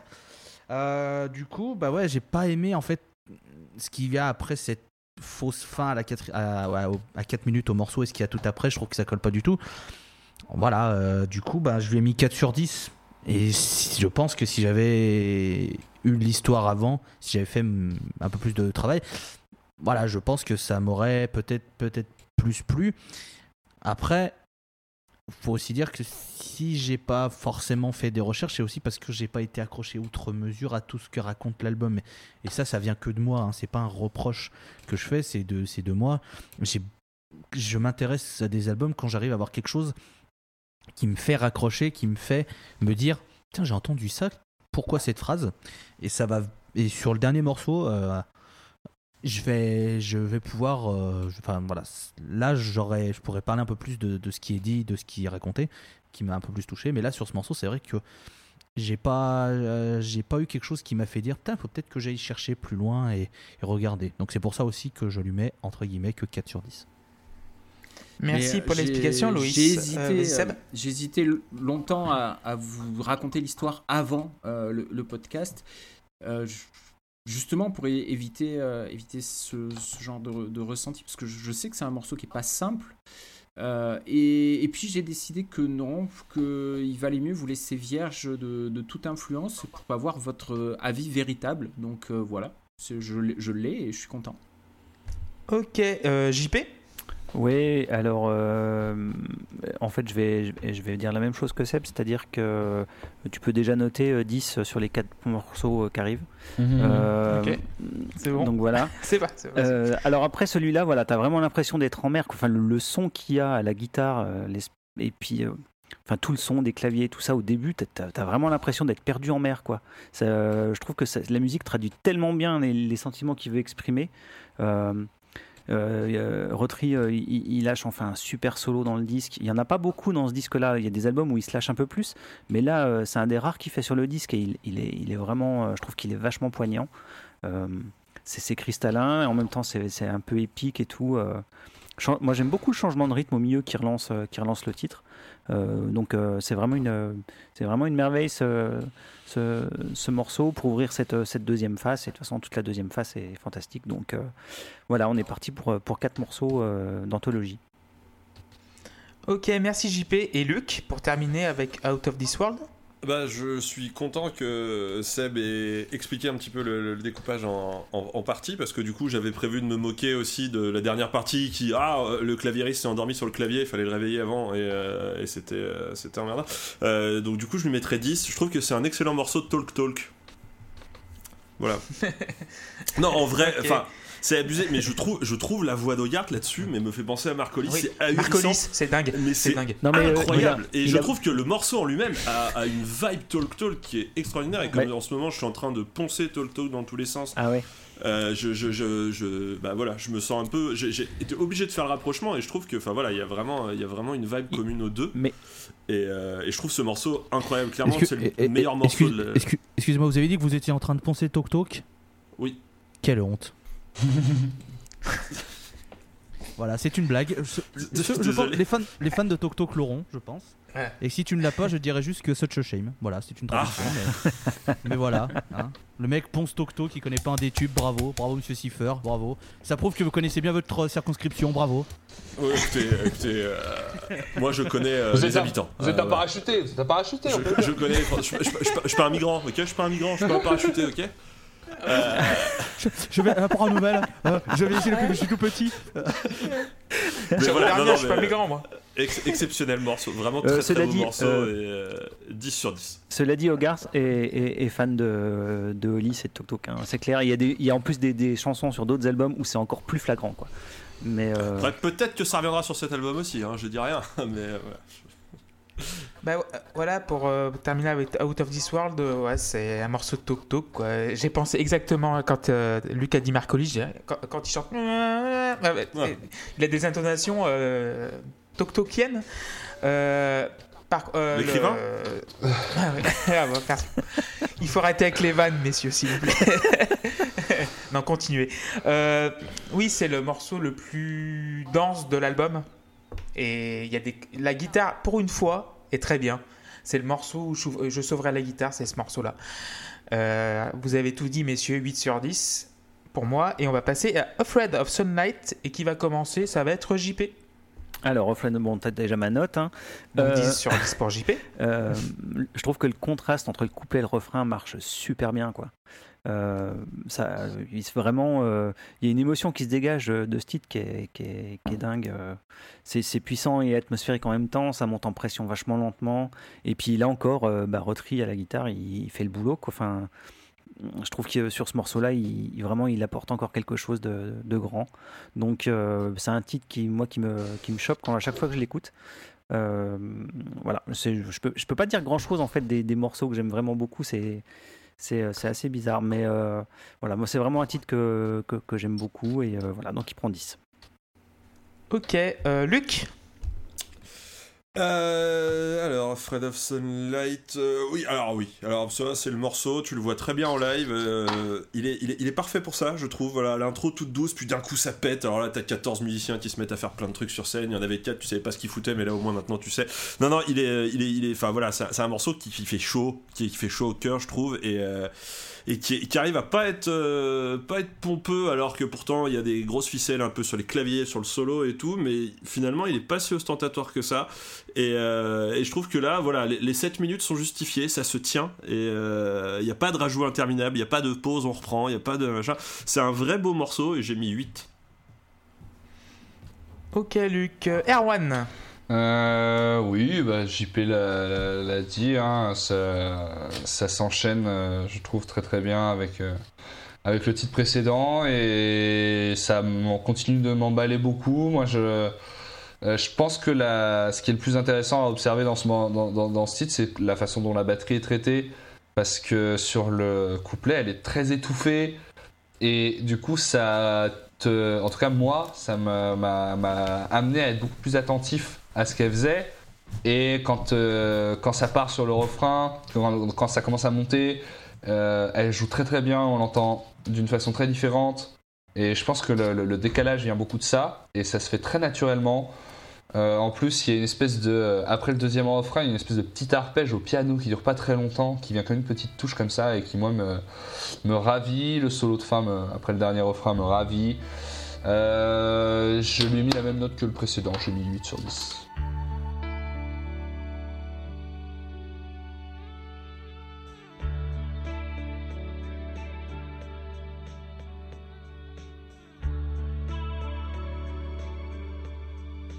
Drive the road to your surrender. Time comes around out of my hands. Small boats on the beach at dead of night. Come and go before first light. First light. Leave me running in the wheel. King of the world.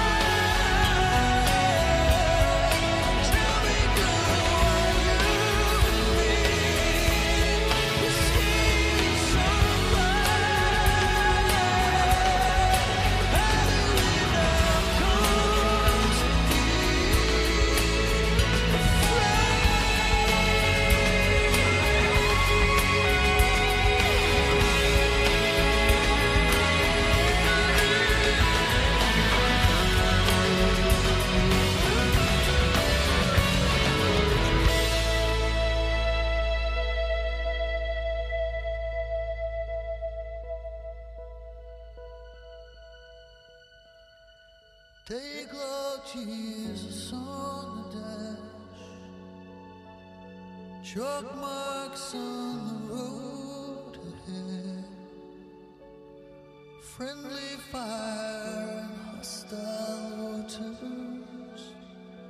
Keep the faith, don't lose your head. So how do we now come to be? Et on va terminer avec Loïs. Ah non, ton Ah. boîte, ça t'intéressera Ah oui, pas, c'est ça? Non, parce qu'en fait, Comme t'as Loïs dit, et après Seb. comme t'as dit que t'avais mis 10, on se doute bien que tu vas être dithyrambique sur ce morceau, donc c'est pour ça. Voilà. Tyrambique. Voilà, évidemment. Là, il y en a que deux, hein. Il y en a que deux, messieurs. Hein. Il en manque encore 8 pour faire dithyrambique. Et du coup, il y a quelque chose que j'aime beaucoup sur ce morceau, c'est qu'enfin, ils arrivent à construire quelque chose sur le durée qui amène à quelque chose qui me plaît. Parce que j'ai l'impression que depuis le début, c'est pas une impression, c'est que je le pense, les morceaux qu'ils font, ils sont longs, ils construisent quelque chose, mais pour nulle part. C'est-à-dire que ça monte même pas, c'est tout plat. Alors que là, j'ai l'impression qu'ils font construire quelque chose qui arrive à un truc qui est trop court dans le morceau, mais que j'adore. C'est un petit lick qui a, et j'arrive pas à savoir si c'est guitare ou si c'est clavier, vous voyez à quel point je suis très bon, qui est à 4,24 au moment du morceau, et qui je trouve magnifique, mais il dure genre 4 secondes, même pas, et je suis là genre non, laissez-le moi. Et c'est dommage, j'aurais bien aimé qu'ils poursuivent là-dessus, mais voilà, j'ai enfin l'impression qu'ils réussissent à faire un morceau qui pour moi va d'un point à un point B, et ils arrivent à construire quelque chose qui me plaît enfin, et où ils développent quelque chose, où ils sont pas juste sur une route, ils sont pas juste sur une autobahn, ils sont sur un peu une petite route de montagne, mais une petite montagne, c'est-à-dire qu'il n'y a pas trop de trucs, mais voilà, il y a des changements. Donc j'ai mis 7 sur 10 sur ce morceau que j'ai bien aimé. Ok, et on va terminer par Seb. Ouais, comment vous parlez de Thread of Sunlight? C'est très très compliqué. Il est tellement fabuleux ce morceau. J'aime tout. De l'espace qui est laissé à la voix entre le piano au début. Il y a le motif de piano, on s'arrête, il y a la voix s'arrête, il y a le piano qui arrive. Et comme ça laisse de la place, ça laisse respirer, puis ça monte en puissance progressivement. Arrive une des phrases, le pont, qui se termine par I'm already dead, it's a matter of time. C'est ça me plante un poignard dans l'estomac à chaque fois. Et puis la fin tout en douceur, où Steve Hogarth se déchire, c'est beau à pleurer. Voilà. J'ai déjà dit que je m'étais dit ça. Oui, je sais. Mais bouchez-vous les oreilles, ceux qui aiment ce morceau, parce que c'est le morceau. C'est là où, pour moi, c'est le commencement de la fin de cet album. Je commence à pas aimer cet album à partir de ce moment-là. Le début du Tony Banks, voilà.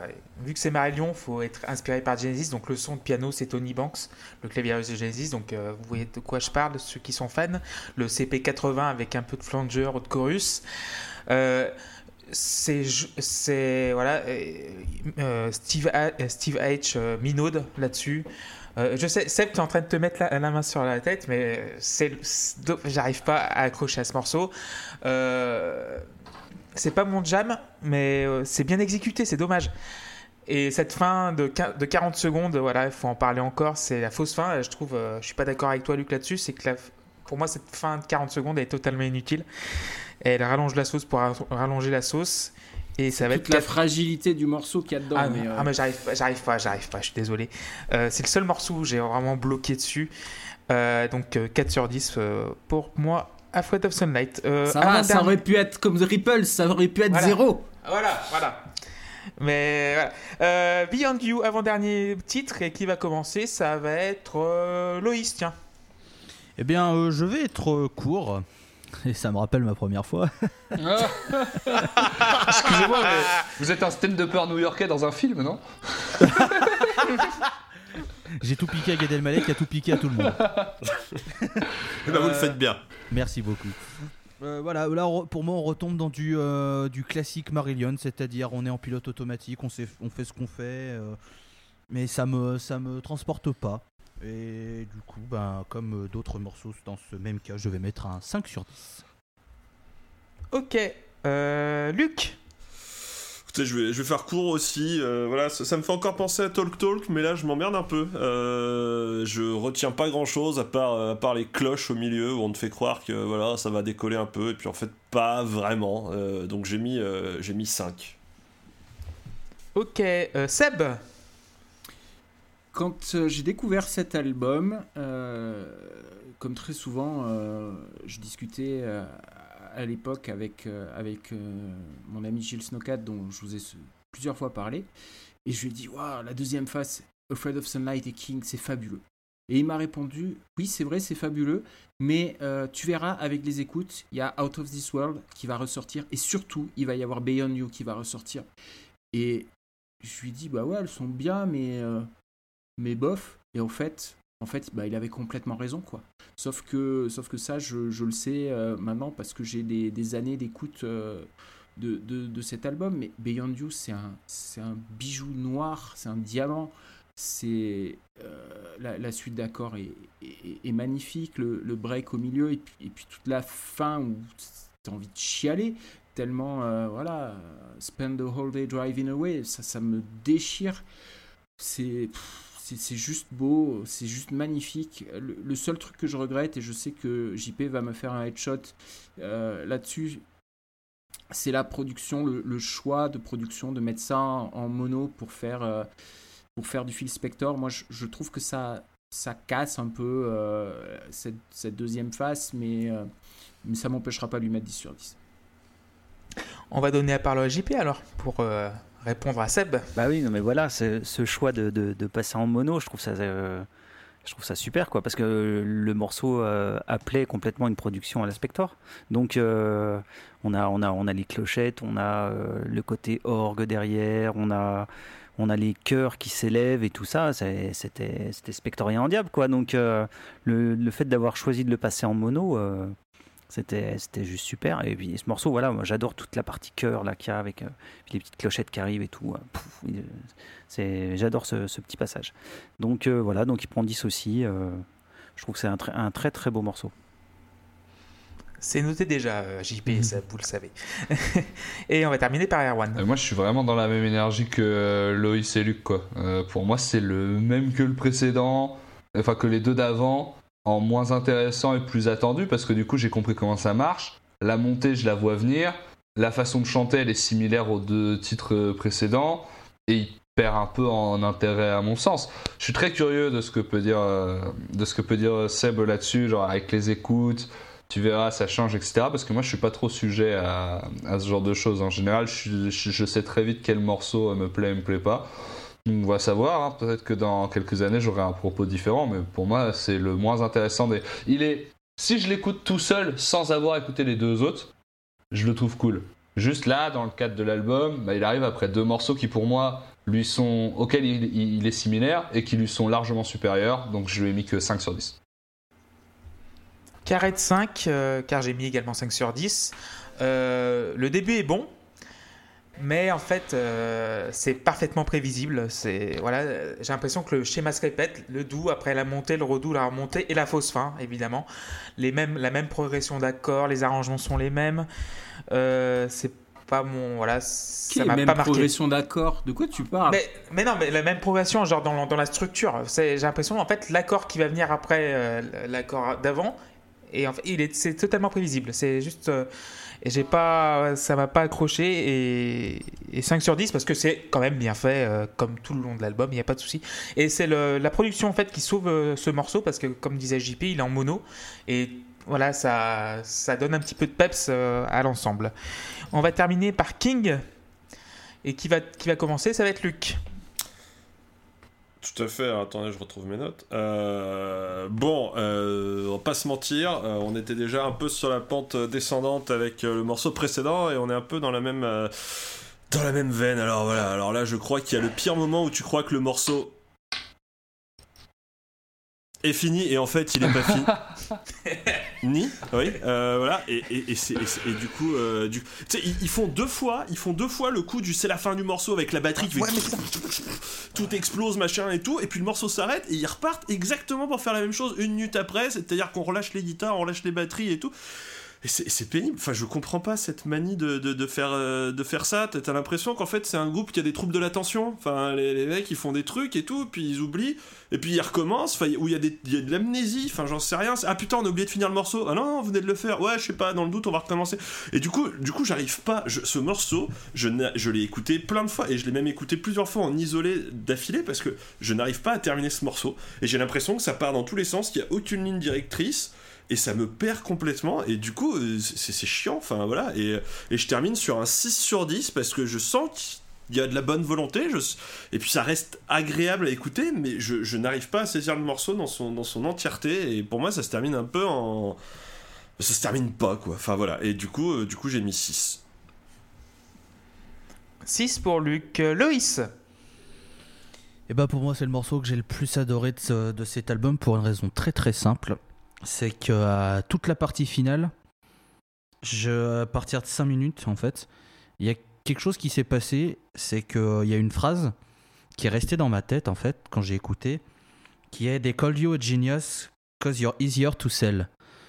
Et je sais pas pourquoi, mais je trouve cette phrase incroyable, et en fait toutes les paroles qui suivent après, toute la montée, tout le chant, tout ce qui entoure cette partie avec les paroles, la musique, je trouve ça d'une beauté incroyable, et ça monte et ça monte et ça monte, et à 6/18 là il y a l'explosion, il y a le putain, et ça marche de ouf sur moi, c'est tout ce que j'aime, et le morceau se termine et je suis là, je fais, donc vous avez entendu 48 minutes pour faire 3 minutes de bien, c'est con. Blague à part, je trouve, voilà, j'ai vraiment été pris au cœur par cette partie.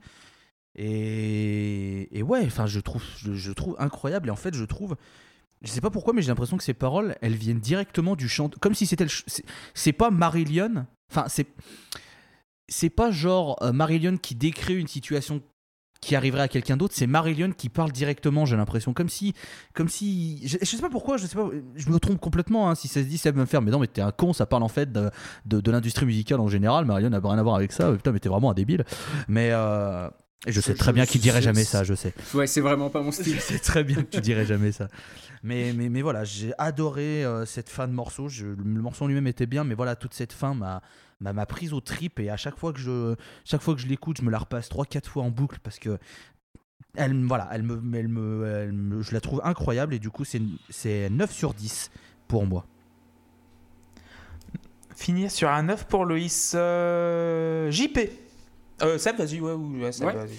Non, Seb, c'était pour répondre un petit peu, enfin répondre. Pas répondre, parce que répondre ça veut dire ouais je compte tes arguments. Réponse de clash.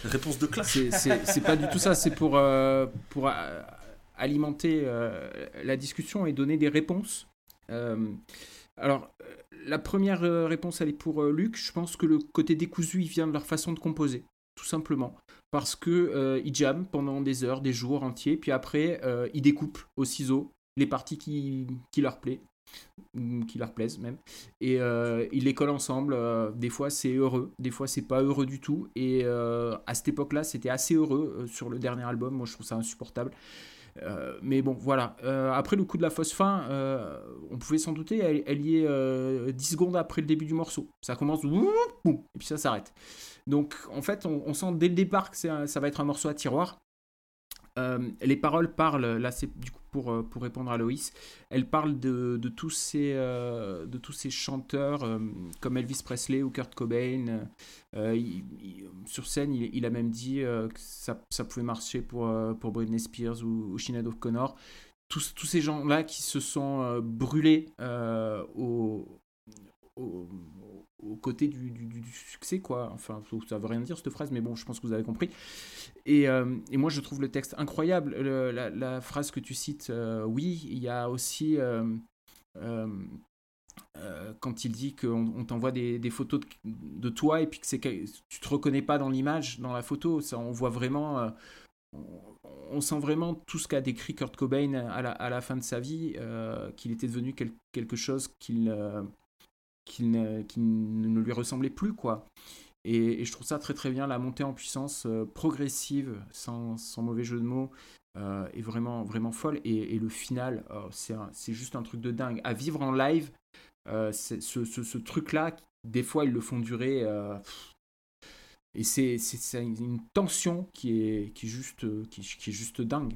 À vivre en live, c'est un truc de fou. Voilà. Donc 10 sur 10 pour Seb, on reprécise. JP. Oui, mais en fait, Hogarth avait dit à l'époque de l'album qu'il avait été assez marqué par la mort de Cobain. Parce qu'en fait, il y avait une histoire où ils avaient suivi dans les mêmes hôtels finalement. L'hôtel d'Italie où il avait fait sa première tentative, des trucs comme ça, il s'est retrouvé au même endroit, tout ça, puis du coup ça lui avait fait réfléchir à tout ça. Et cette chanson parle en partie de ça. Moi je trouve ce titre absolument énorme. Effectivement en live c'est une de mes préférées tout court, et puis en live je crois que c'est celle que je préfère entendre. Pourtant il y a un paquet de morceaux que j'aime bien entendre en live, mais quand ils me font pas King, je suis quand même déçu. Je trouve qu'il y a une puissance, une art de faire monter le truc tranquillement, les changements de tonalité qui sont assez subtils finalement entre les différentes parties, et puis je trouve que Hogarth sur cette chanson-là, il interprète le texte d'une manière absolument fabuleuse. Il te chope aux tripes, quoi. Ce que raconte Loïs quand il écoute ces phrases-là, moi, c'est exactement pareil. C'est-à-dire que moi, le morceau, il est à la fois complètement libérateur et en même temps, il donne envie de chialer, quoi. Enfin, il arrive à faire passer des émotions. Je trouve qu'ils sont dingues dans ce morceau. Les phrases sont, voilà, elles résonnent. C'est pareil, elles résonnent en moi quand il les prononce. Je trouve ça, moi ce morceau je le trouve vraiment fou, je crois que c'est le morceau où je trouve qu'il arrive à faire passer le plus de choses, donc voilà, c'est vraiment un morceau dingue, donc je lui ai mis 10 bien sûr, bien entendu. Évidemment. Et Erwan pour fermer le bal. Je suis plus mesuré moi sur ce morceau, je le trouve frais. À ce moment-là du disque, en dernier titre du disque, parce que il est... En fait, si vous voulez, après Beyond You, je me suis dit, oh putain, toute la face, elle est comme ça. Le dernier morceau, il va être comme ça, encore plus lassant, et je trouvais ça dommage. Là, on est déjà sur un truc que je trouve plus fondamentalement rock, ce qui est agréable. Surtout que le duo basse-batterie est vraiment très très efficace, et on voit vraiment sur les parties un peu plus énervées, il y a un solo de guitare un peu excité qui... donne un peu l'impression d'être brouillonne et finalement pas tant que ça va quelque part, je me sens pas perdu dedans. Et de toute façon, c'est pas un groupe qui a vocation à balancer des grosses phases énervées. Mais comme ils le font parfois, ou comme ils l'approchent un peu dans le côté décadent, ça cultive chez moi une forme de frustration qui fait qu'à ce moment-là, ça me fait plaisir.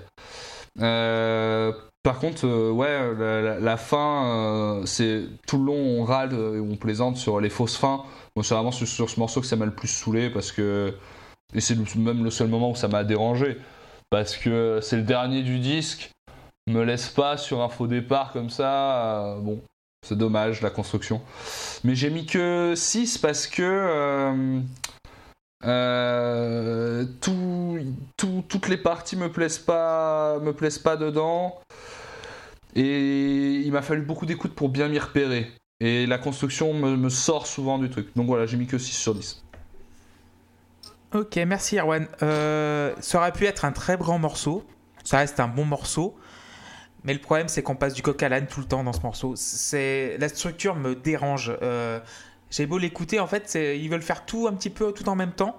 Par contre, les 3 minutes de fin, enfin les 2 minutes de fin, mais de vraie fin, qui font une fausse fin, mais c'est une vraie fin, rattrape tout, en fait. C'est les 3 minutes les plus importantes du disque. Et ça sauve le morceau en tout, mais le problème, c'est la structure. Comme disait Luc tout à l'heure, ça passe du coq à l'âne, ils veulent tout faire d'un coup. Et ça grimpe jusqu'à seulement 4 sur 10, c'est con, mais c'est un bon morceau, mais il est trop foutraque pour moi, c'est dommage.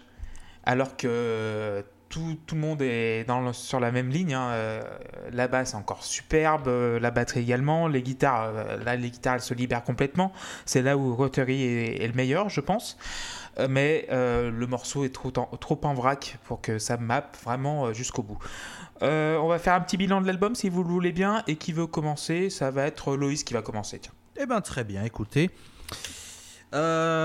Donc c'est quelque chose que j'ai pas mal dit sur les chansons que je vais redire ici, c'est que j'ai eu l'impression d'avoir un groupe en pilote automatique, c'est-à-dire que ils savent ce qu'ils font, ils le font bien, mais il y a pas mal de morceaux où j'ai l'impression que les mecs ont fait morceau habituel, ok, et du coup ils ont déroulé leur mécanique, leur musique. Donc bon, ça m'a pas plu personnellement, mais ça m'a pas déplu non plus, je suis entre les deux quoi. Il y a quelque chose, qui me choque. C'est exagéré, mais je trouve pas que c'est un album de prog, moi en fait. Je trouve c'est pas du tout un album de prog, c'est un album de rock. Même pas du tout, même je trouve que c'est un album. Il y a plein de trucs. Sincèrement, j'ai pas trouvé. C'est pas parce qu'il y a des morceaux longs et du clavier qu'on peut dire qu'il y a du prog, tu vois. Enfin, je trouve que c'est un morceau de rock alternatif ou de rock tout court, mais je noterais absolument pas. Je sais pas. Tu vois, si on me dit Marillion, c'est un groupe prog et qu'on fout ça, je te dis non. Mais c'est dans cette veine de beaucoup de groupes de prog qui écrivaient des chansons qui avaient vocation à quand même être un peu pop, un peu diffusable, etc. et qui sont pas des longues fresques. Moi, Genesis, c'est un groupe que je mets dans la même lignée et qui me casse autant les couilles par instant à cause de ça. Ouais, alors je trouve quand même que ce qu'on a écouté de Genesis, c'est bien plus pop que ce qu'on a écouté là. Oui, il y a 20 ans de différence aussi. Hein. Ouais, enfin, il y a quand même du prog qui est sorti dans les années 90. Hein. Je veux dire, Dream Theater, même si on aime ou on n'aime pas, il y a quand même beaucoup plus d'inspiration prog, il y a quand même des morceaux qui sentent plus le prog. Alors on aime, on n'aime pas, hein, mais puis je cite Dream Theater, mais il doit y avoir une pelletée d'autres groupes de prog et je suis sûr que les auditeurs de la post-clap... Regarde la bio de Mike Portnoy. Hein. Ouais. J'ai vu monsieur Duchâtel.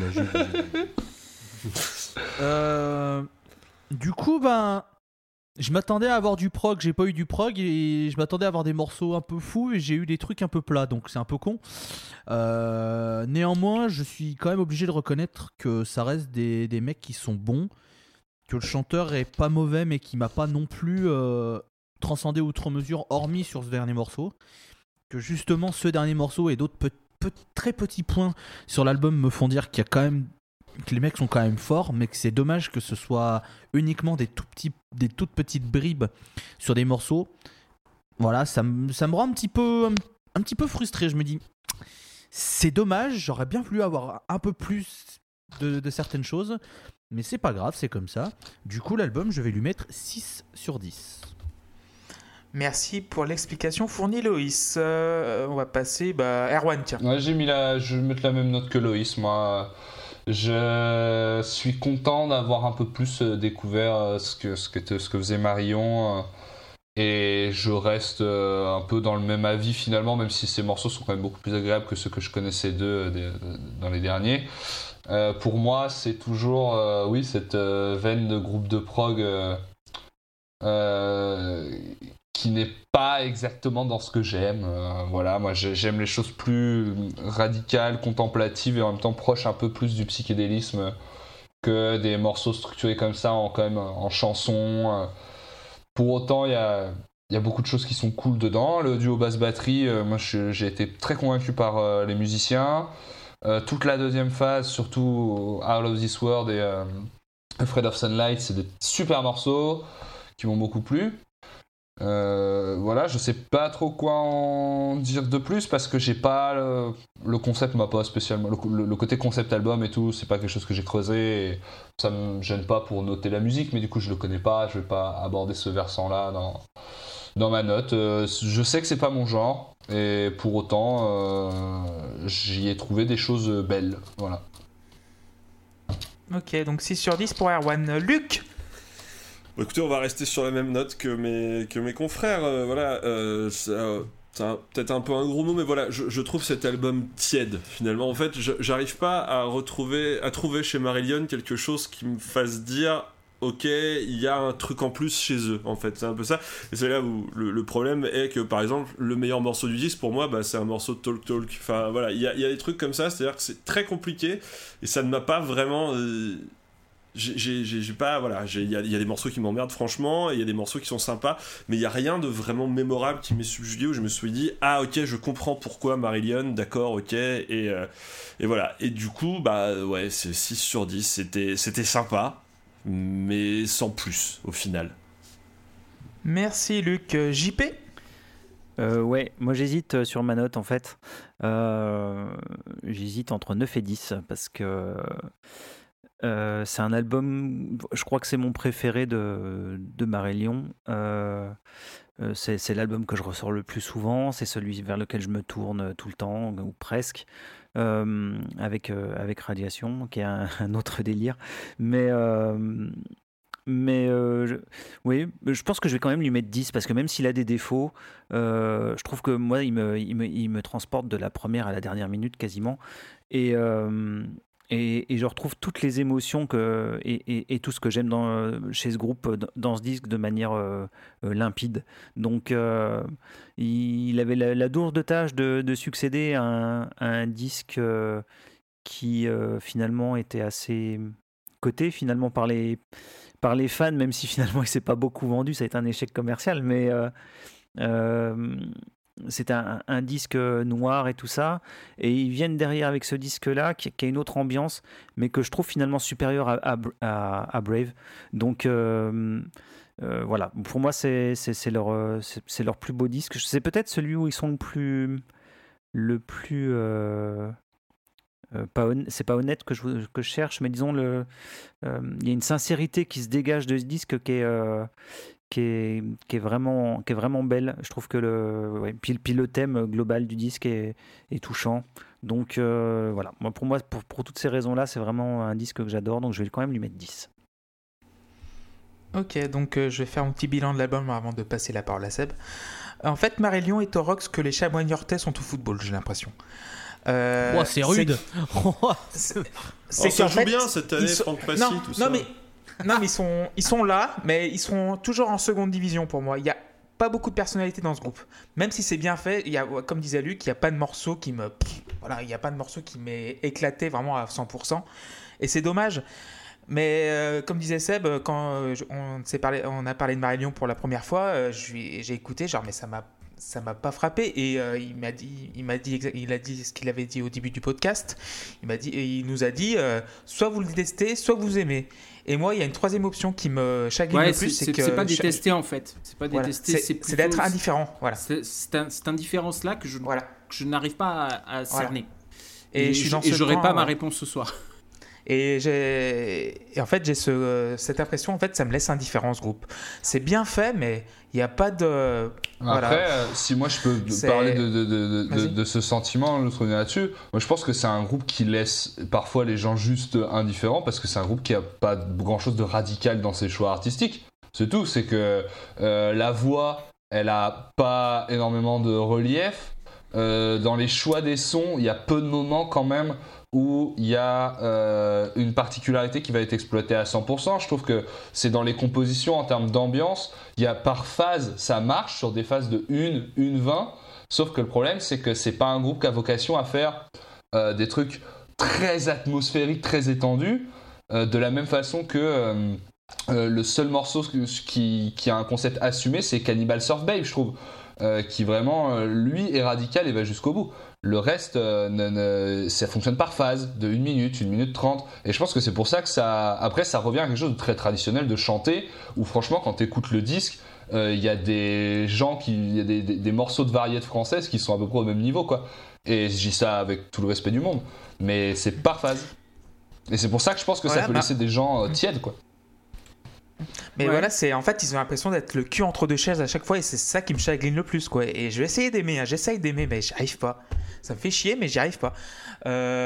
C'est Marillion, c'est le Coca distributeur dans le rayon, quoi. T'as le Coca-Cola avec, je prends Led Zeppelin, Pink Floyd. T'as le Coca premier prix, et en fait, au milieu, t'as le Coca distributeur. Il est là, c'est pas mauvais, c'est pas bon, mais il est là, et voilà, il y en a qui aiment bien. Je peux pas faire de meilleure analogie que ça. Par contre, on sait tous que Led Zeppelin serait le Brest Cola, puisque c'est le meilleur Coca qui existe. Oh là là, mais c'est faux, c'est dégueulasse, c'est un goût d'herbe, c'est horrible. Ouais. Donc du coup, je vais passer la parole à Seb pour faire son petit bilan de Thread of Sunlight. Oui, eh bien, écoutez, je pense que ça sera pas une surprise pour vous si je mets 10 sur 10 à cet album. J'aurais pu sincèrement mettre 10 sur 10 à tous les morceaux, mais je me suis longtemps demandé comment j'allais noter cet album, et puis voilà, j'ai décidé de noter moins bien les morceaux de la première phase, parce que qualitativement parlant, je trouve la deuxième tellement parfaite que voilà, il fallait que je marque cette différence.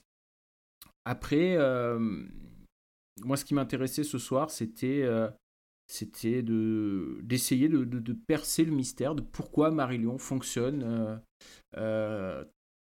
vraiment à fond chez certaines personnes, et sur la plupart des gens, les avis que j'ai depuis 20 ans maintenant, c'est exactement ce que vous avez dit, hein, Clément, Loïs et Erwan. C'est-à-dire que, ouais, c'est sympa, mais sans plus. Et je comprends pas pourquoi. Alors, Erwan a essayé d'expliquer, je suis pas sûr. Moi, je trouve la voix du chanteur absolument incroyable. Il me touche vraiment. Je trouve que c'est un des meilleurs chanteurs qui soit, même si maintenant il a une façon de chanter qui est plus dans une certaine façon de geindre plus que de chanter, et ça me dérange. Mais à l'époque, il chantait vraiment. Mais voilà, je sais pas, est-ce que ça vient de leur façon de composer, puisque Erwan parlait de ça tient sur 1 minute 20, leur façon de composer en jam et en découpant et en faisant du copier-coller, du collage de parties, qui fait qu'on a ça comme impression. J'en sais rien, je sais pas, j'aurais pas ma réponse ce soir, mais bon, en même temps, ça fait 20 ans que je la cherche, la réponse, donc voilà. Mais en tout cas, je suis très content, et merci à vous pour vos avis. Merci à toi Seb pour nous avoir proposé cet album. Donc c'était la Post Club épisode numéro 38. On a parlé de Thread of Sunlight de Marillion.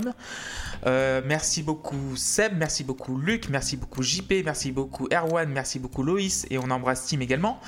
Vous êtes de plus en plus nombreuses et nombreux à nous écouter, donc merci infiniment pour ça. Vous nous retrouvez sur Ocha, Spotify et Deezer. Nous avons également un compte Patreon pour payer les piles d'Erwan, lui qui en a acheté deux aujourd'hui, mais il en faut encore plus. Voilà. Et du coup, on se retrouve dans 15 jours pour le 39e épisode de la Post Club, qui sera sur Yakuza et of Seismic Consequence, proposé par Luc. Bisous à tous, ciao. Bisous. Ciao. Ciao.